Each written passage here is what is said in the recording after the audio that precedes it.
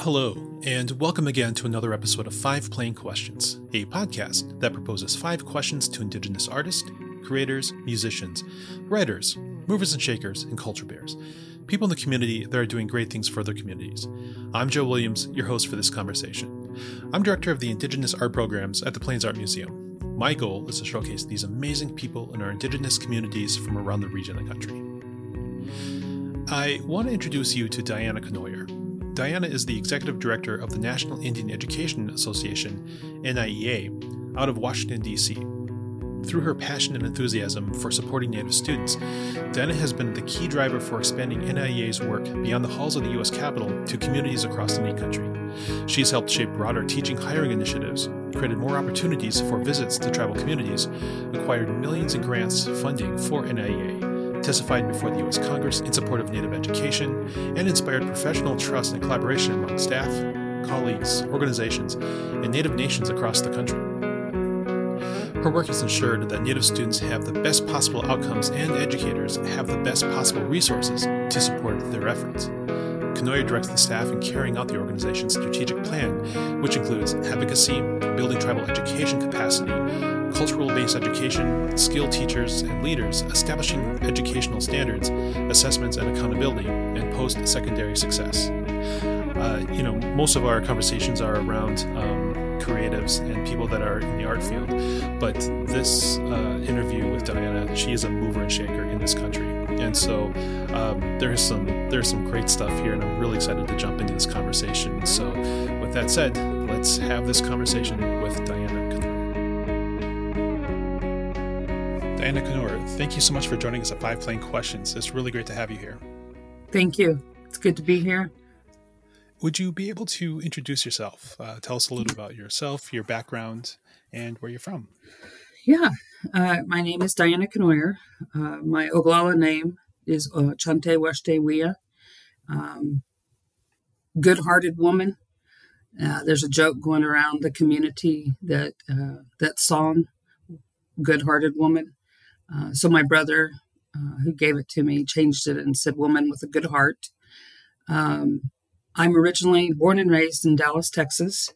When I go around and speak, I let tribal communities know and non-Native communities know that I'm actually a product of federal policy. So as a Native person, I don't want to be from Dallas, Texas. I want to be from Pine Ridge, South Dakota, where my relatives are from. But through federal policy, that was where, that's the community I was born and raised in, is Dallas, Texas, as an urban Indian, growing up in public school, always seeking an identity in the public school setting, but always feeling very connected and strong to what it means to be a Native person in an urban setting. I attribute that to my father, and then living very close-knit Native community in the Dallas, Texas area. And I would assume that a lot of our relocation cities ended up being that way. Natives from all across the U.S. being placed into one urban setting, and you depend on each other and you kind of share traditions and philosophies and cultures. And then essentially you're creating your own tribe. And that's how it felt growing up in Texas, in a big city. I had a tribe of relatives that were Comanches, Kiowas, Oglalas, Alabama Cashatas, Kickapoos. But we had one thing in common, and we were a Native person in an urban setting. I powwowed my whole life. That was my identity, my connection to culture. Was traveling the powwow trail from Montana to North and South Dakota, New Mexico, California, Denver March, every big powwow between probably 1985 through when I went off to college in 94. I was on a Powwow Princess, Powwow Trail, missing a lot of school just so that I could enjoy what cultural experiences are out there in the world. And then went off to college at the University of Oklahoma, originally wanting to be a veterinarian. I was a very shy kid, a very antisocial introvert. This kind of conversation would have froze me as a child. Animals were never judged, and they were interesting. I love investigating. I am drawn to the unknown and trying to find a solution. And so an animal not being able to talk, but being hurt or sick, it gave me the self-gratification and confidence that I could find a solution to save this animal. So through high school and early college, I studied science. And unfortunately, Creator said, that's not where we want to put you. And I couldn't pass biochemistry and genetics. And I took them twice and just realized, as much as I love this space, maybe I could use this power of observation and power of solution as a solution-oriented person to do something else. I've also been, I would say my whole life, I've also been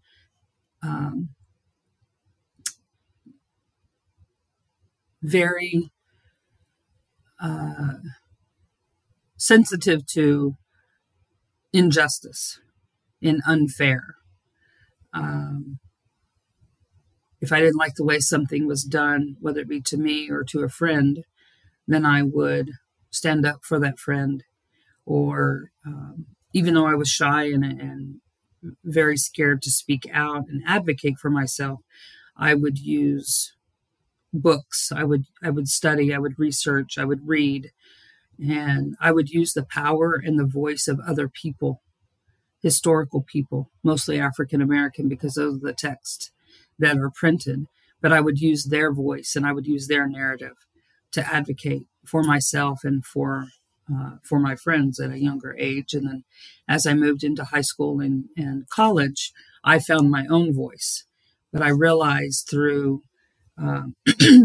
reading text and books and stories and other people's narratives that this space of injustice has actually existed for a very long time. I grew up my dad made sure that I was sheltered but not naive. He made sure I was protected, but wasn't oblivious to the world. But I realized in college that I was oblivious to the world outside of Indian country. My grandparents are products of boarding school. My grandmother went to Eufaula Dormitory boarding school, and my grandfather went to Oglala Community School, and they met at Haskell Indian Nations. It was back then Haskell Vocational High School and the vocational education. And so I knew their experience, and I knew my great-grandfather and grandmother's experiences. And I did not know in high school and college that the injustice and social justice issues and inequities actually existed for many other communities. That was a bit of a shock. And so moving into finishing college and a master's degree program, I think that's when I realized this is where I needed to be. This is where I can use that superpower of solution-oriented observation and advocating and using voice. I had to take off that shell of protection and shy and introverted and a little bit antisocial and step out there and start advocating, not just for me, but for the people that don't have a voice or the people that struggle, like I did as a young person, to speak out. So that's a very long introduction of who I am and what kind of influenced me and where I'm at today. Can we talk a little bit about your role today and what you are doing? Mm-hmm. Well, as of today, I'm the executive director of the National Indian Education Association.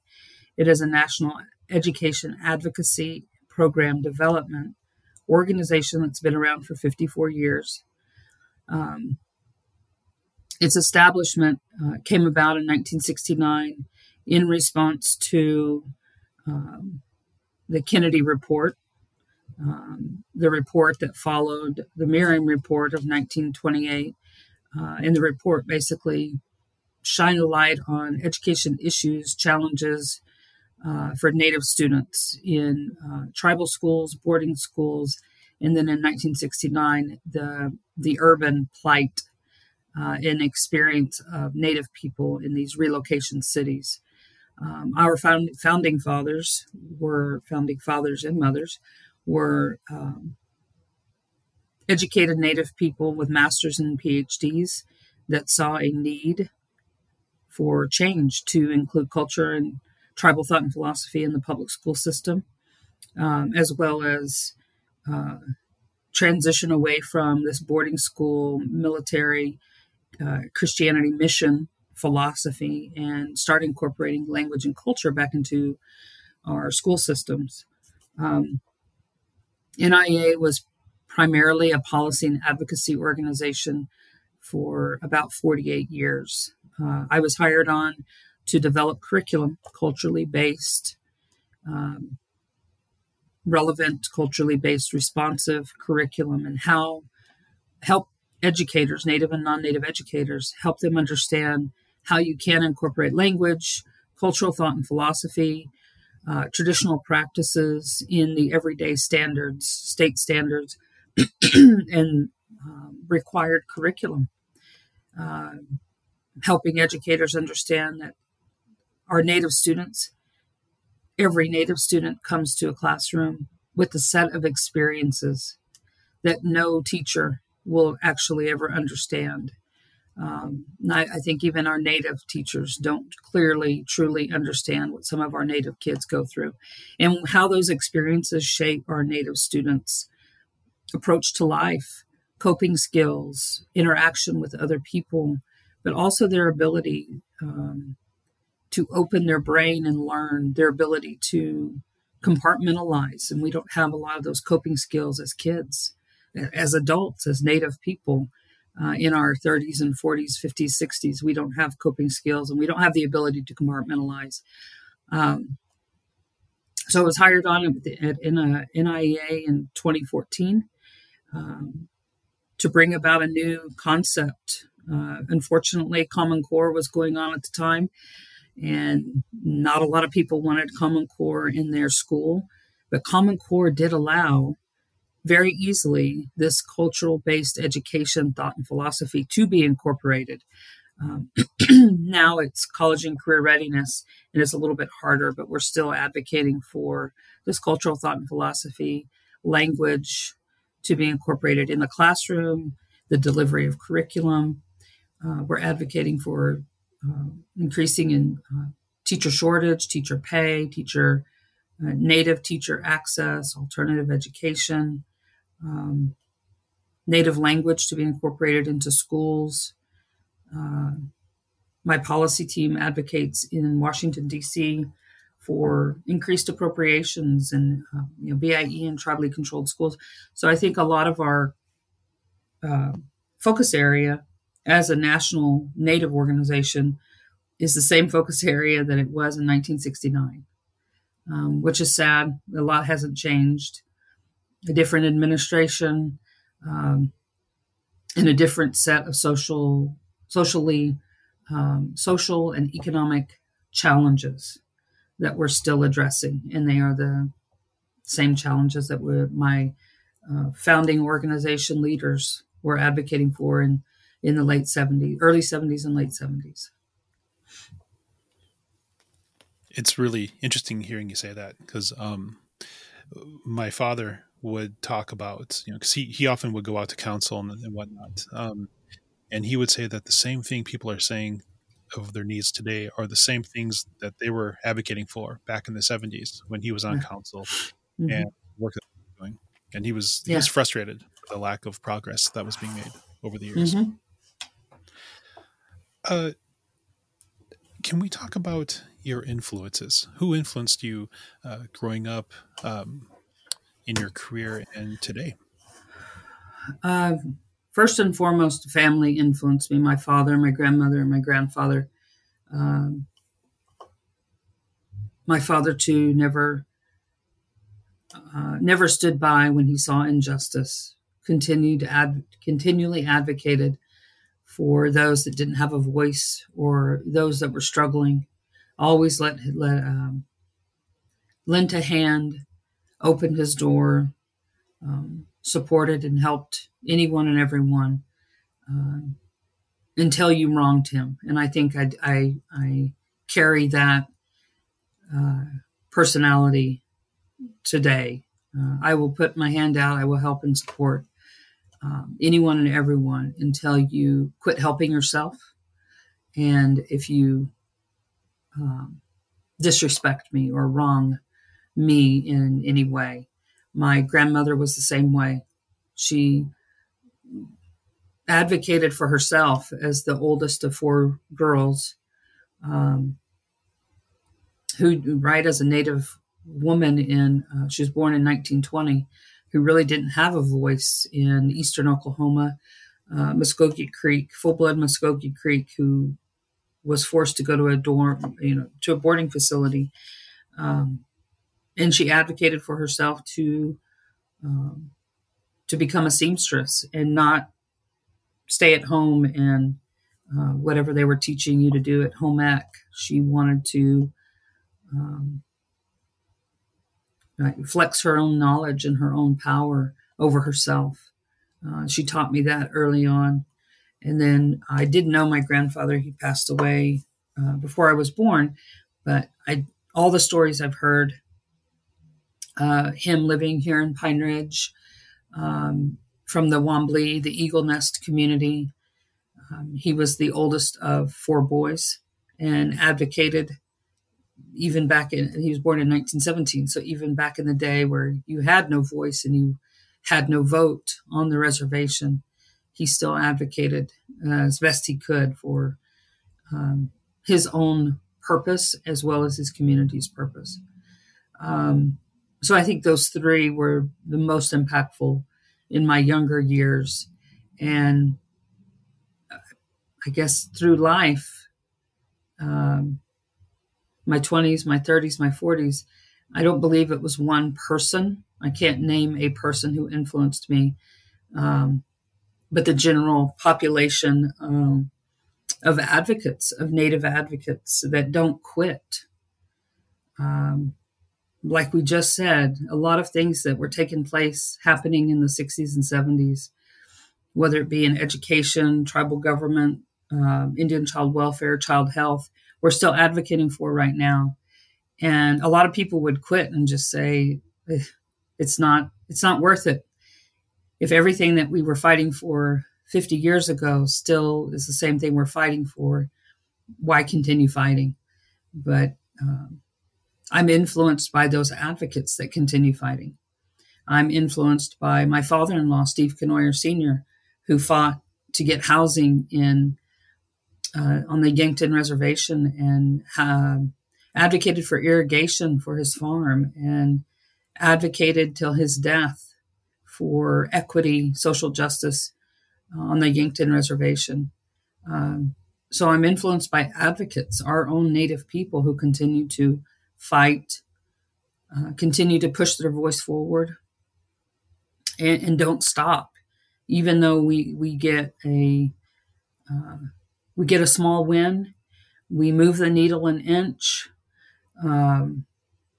depending on administration, depending on the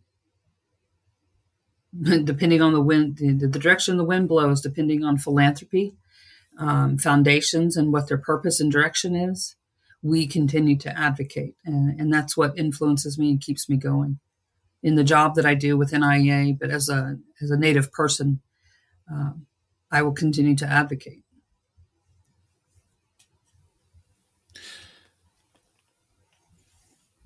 Can you talk about how you've developed your career? Maybe you touched on what drew you into college initially, but yeah, college, post college, yeah, how have you developed your Um, well, it goes back to social justice, not wanting to see inequities and continued to advocate. So as I transitioned away from being a veterinarian, I found myself not really wanting to teach. I never had an interest or a passion for following a structured curriculum and being tied to a classroom. And I don't have the patience. And this is back in the 90s when I graduated with my undergrad. I didn't have the patience for children at that time of any age. But I did see, okay, the place to influence change is to educate the next generation. And so I became an educator, a classroom teacher, and realized that is not where my talents lie. And I was very upset, and this is in Oklahoma public schools. I was upset with the public school system and realized that that's not where change happens at the school level, at the classroom level, at the district level. So I moved up to the state level, and I realized, okay, well, you can't change state education policy that affects Native students until you change what happens at a tribal level, until you can influence tribally controlled schools, bureau schools, but until you can influence the tribe. And so I was able to move home to Pine Ridge, and I worked at our tribal college. And then I realized that that's not where it's at either, because our tribal leaders, tribal council, don't have the education capacity. And I don't want to say anything disrespectful on this podcast, but I want to be honest and say, until our tribal council value the white man's education and Western education, then their own tribal capacity and the ability to run their own schools, the ability to create a school system that doesn't follow the American education system, that system doesn't work for us as Native people. We have to crack that system open. We have to turn the system upside down. We have to come at it from a different angle and a different philosophy. But until our tribal council and our school boards don't realize that, until they approach that through a different lens and a different approach, we're going to continue to hang feathers and put beads and call it a Native education system when it's still the same American education system that creates good American citizens. And I realized that at the tribal college level, that this is not the place where change happens either. And I had the opportunity to apply for this position, and I realized at that point, change happens at the federal level. You have to be, maybe not in DC, but you have to be sitting at a national level to impact change at my tribal level, which doesn't make any sense to me then, and it still doesn't make a lot of sense now. But I see more change coming at this national level and influence than I have whenever I was at a district, state, or tribal level. So I think my trajectory has always been, I'm not going to get justice at this level, so I'm going to move the next level up. I'm not going to get justice at this level, so I'm going to go to the very top, where I can influence legislative policy at a federal level, and I can influence policy at a state level. That's incredible. I've not heard it broke down like that before. Yeah, I don't quite know how to respond to that. That's That's what needs to happen. This American education system that we all have learned, you and I went to school through, was created to civilize Native people, to create good American citizens. And all we keep doing is just reclaiming that good American citizen curriculum, standards, school structure, school community. And all we do in my own tribal community, we add language for 45 minutes or an hour a day. Mm-hmm. And so that's my very I don't know, kind of hateful and negative way of saying it, but we just put beads and feathers on a system that we're all familiar with. If you went through teacher prep program, it's the same American education system that you went through as a student. Nothing changed. Mm-hmm. So when my question I pose to educators and my question I pose to tribal council when they listen, when are you going to realize you have to build, especially tribally controlled schools who have the most power to create their own education systems?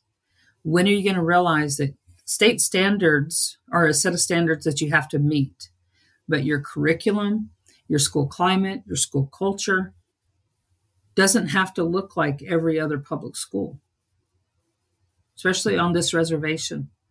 You can do anything you want to. Why do we have to start school at 9 o'clock in the morning or 8:30? Why, systems that exist still today, why do they exist? They exist because someone put them in place in the original American education system was created. We can turn it upside down. We can approach it through an indigenous lens of looking at delivering education. A long time ago, education wasn't a teacher or it wasn't an authority figure standing in front of a classroom. It was a collaborative conversation. It was coaching. It was observation. It was mentorship. It was kinship. Why aren't those systems, that ideology, why didn't that exist nowadays in our school systems? And I know because a lot of people say, well, we have non-native teachers and we have native teachers who are so disconnected. Okay. But then shift back to your teacher prep program, especially at a tribal college where you have all this control to teach your teachers the way you want them to be teaching in the classroom. Yeah, the one thing that always struck me funny when I first started at the museum that I work, not to criticize my place of employment, is we would have these run-of-the-mill workshops. Mm-hmm. And so once I had taken over, I was applying a more thoughtful approach to this with more purpose, Mm-hmm. And so I don't know, I guess that taps into a little bit of what you're talking about. Mm-hmm. School structures. I mean, those schedules were set up for farmers, 130 right. years ago. Right. And so it makes no sense why school stops for 3 months out of the year right. the way it does, Right. Yeah. Right. So there are schools in the Pueblo communities. So the state of New Mexico is a unique system they have a set of standards, but they don't dictate in curriculum. So all you have to do in all of your schools is meet this set of standards. And the standards are created by the state of New Mexico's department, their state Department of Education. And then through leadership from the Pueblo tribal ed departments, they worked with the state of New Mexico to create a Pueblo school calendar. Because the Pueblos have ceremonies throughout the year.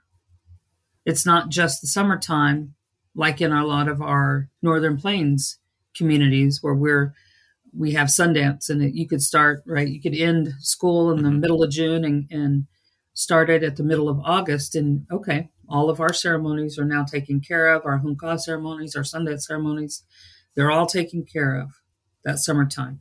Well, the Pueblos, they have ceremonies in January, ceremonies in April, ceremonies in May, because they follow a Catholicism and their traditional Pueblo ceremony calendar. They were allowed to create a Pueblo school calendar. And then all the Pueblos follow this. And the State Department approved it.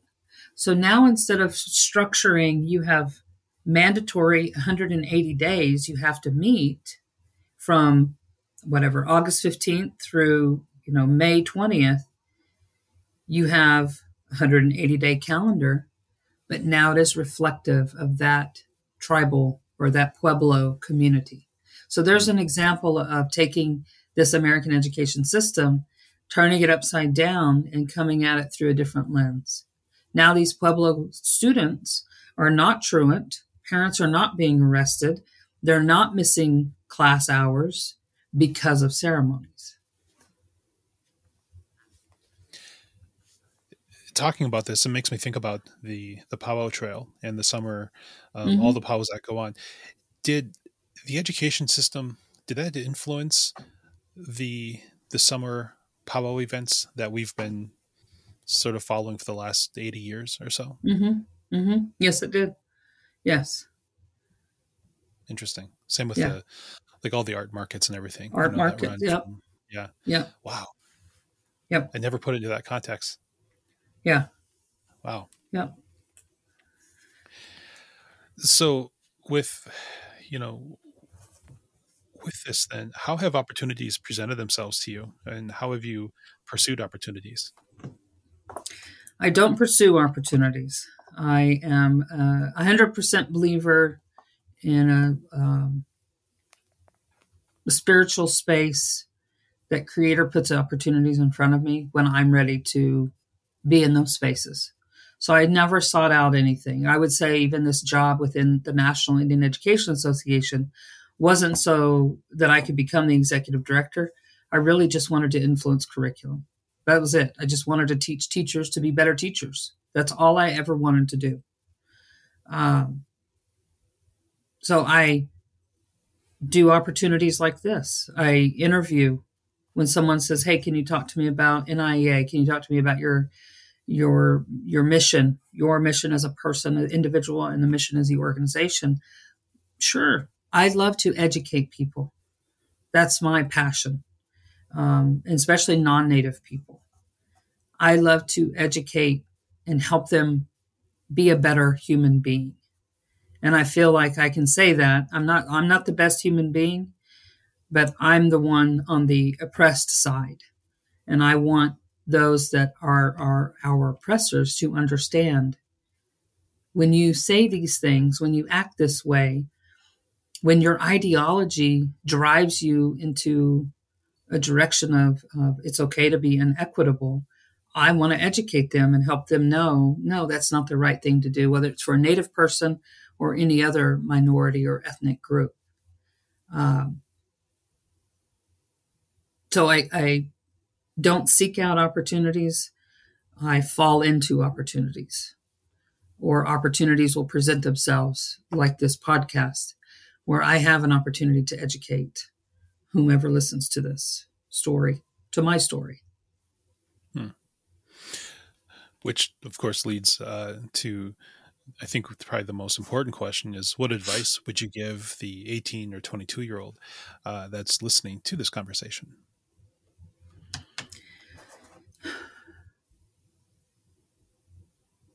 I would give him the same advice my dad gave me and his dad gave him as a Native person. So I'm talking to Native 18 to 22-year-olds. As a Native person, you have to become knowledgeable and educated in this Western thought and philosophy. Don't lose who you are. Really hold on tight to that identity, to your tribal, Pueblo, cultural identity, whatever your community is, whatever that identity looks like. Hold on to that. Be grounded in that. But go and learn this Western ideology and this Western thought and philosophy. Because the only way we're going to continue to advocate and the only way we're going to enjoy these small wins and successes is if we can still communicate with Western educated people. We have to be able to understand their thought and philosophy in order to change their minds. We have to be able to, as an 18 to 22-year-old, you have to be able to advocate for yourself, your identity, your station in life, but you also need to be able to advocate for your future and what you want in your future. Do you want to stay living in an impoverished community? And if that's what you want, then that's your station in life. And you have to accept that and say, I'm okay with this. I wish somebody would have told me between 18 and 25, 22, all these things. I wish somebody said, be proud of who you are, Be proud that you're a native, an urban native from Dallas, Texas, because that's a superpower. And I didn't see it that way. I thought it was a deficit because I don't know my language. I had to learn my culture. The culture I knew and held on to very tight was a powwow culture, very pan-Indian culture, but it was an identity and it was a culture. But no one told me to be proud of that. I had to figure that out on my own, my 30s, my 40s. Everybody in our communities, we throw around perseverance and determination, and I would tell an 18 and 22-year-old, perseverance is the ability to cope, to learn from mistakes, learn from people, learn from experiences, and then do better moving forward. I never measure myself with the word success. I measure myself in perseverance. If I stumbled, what did I learn from that stumble? What did I learn from that mishap? What did I learn from, that oops? And if I've learned something and I can verbalize it, then I know I'm moving forward in my growth and advocacy. And now I'm representing what perseverance looks like. The other thing I would tell young people, learn coping skills early on. Learn to let things go. Don't forget them. Don't ever forget, but learn to forgive and learn to let things go. Understand how people's pasts and those behaviors affect people today. I think that would have helped me as a younger person, not be so hypersensitive, not take things so personally. And when you're hypersensitive and you take things personally, you sit in all of that emotional baggage and heaviness.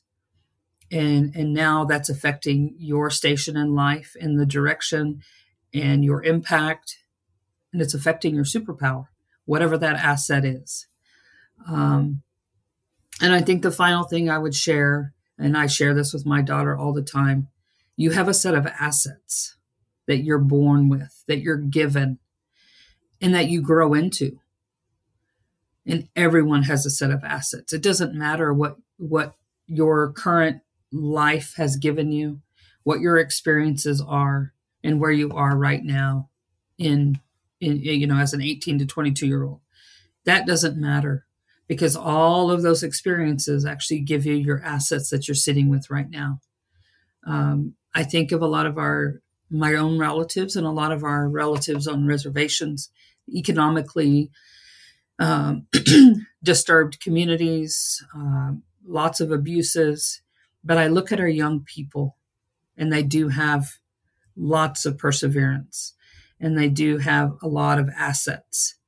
And I think that's a problem with our school systems on reservation and public schools, that we don't tap into those assets and we don't help our young people see their assets and their strengths. So anytime I get to talk to young people, I talk about that as a superpower. You have superpowers that I don't have. You have the ability to understand and sympathize or empathize with people that I don't have that ability. That's a superpower. Now, how do you take that superpower and turn that into growth for yourself? And how do you turn that into moving you as a person through life to achieve whatever it is you want to achieve? Diana, thank you so much for that. And thank you so much for being on this episode. This was really great to have you here. Thank you so much. Thank you. It's enjoyable talking with you in a different space. Normally we're talking about art. So yes. And that does it for this episode of 5 Plain Questions. I want to thank Diana again for her time and sharing her story with us. This was a powerful conversation. The point that she made about wanting to make change, but realizing where she needed to be to make that change is an incredibly powerful story. It's an example for all of us that we don't need to accept the position that we're placed into and the place that people try to settle us. She knew what she wanted to do, and she has that inner courage and strength to be able to put herself in those places where change happens, and to be a part of that conversation and to have a seat at that table. And she is one of the most influential people in this country, and I can't underscore that. It was truly an honor to be able to sit down and have this conversation with Diana. For clarity, for the listener, she's been a personal friend for 20-25 years now, someone I've known for a very long time. And to see her grow from when I knew her at college at USD to where she is today has been an absolute joy and frankly an honor to be able to share space with her. So thank you so much for this conversation and what you do for education in this country. You truly are a mover and shaker as a definition of what this program is. So thank you. I also want to thank you for joining us and spending your time listening to what I feel is a very important story and perspective from our conversation. So please, join us next week as we speak with another incredible person. I'm Joe Williams. You can find me on our Facebook page and Instagram, which is called 5 Plain Questions, or at the plainsart.org website. There you can see our programming, our past videos, and these podcasts. And if you have a suggestion for someone for me to interview, please find us on Facebook and message me. I'd really like to hear from you. All right, that's it. You take care, and we will see you next week.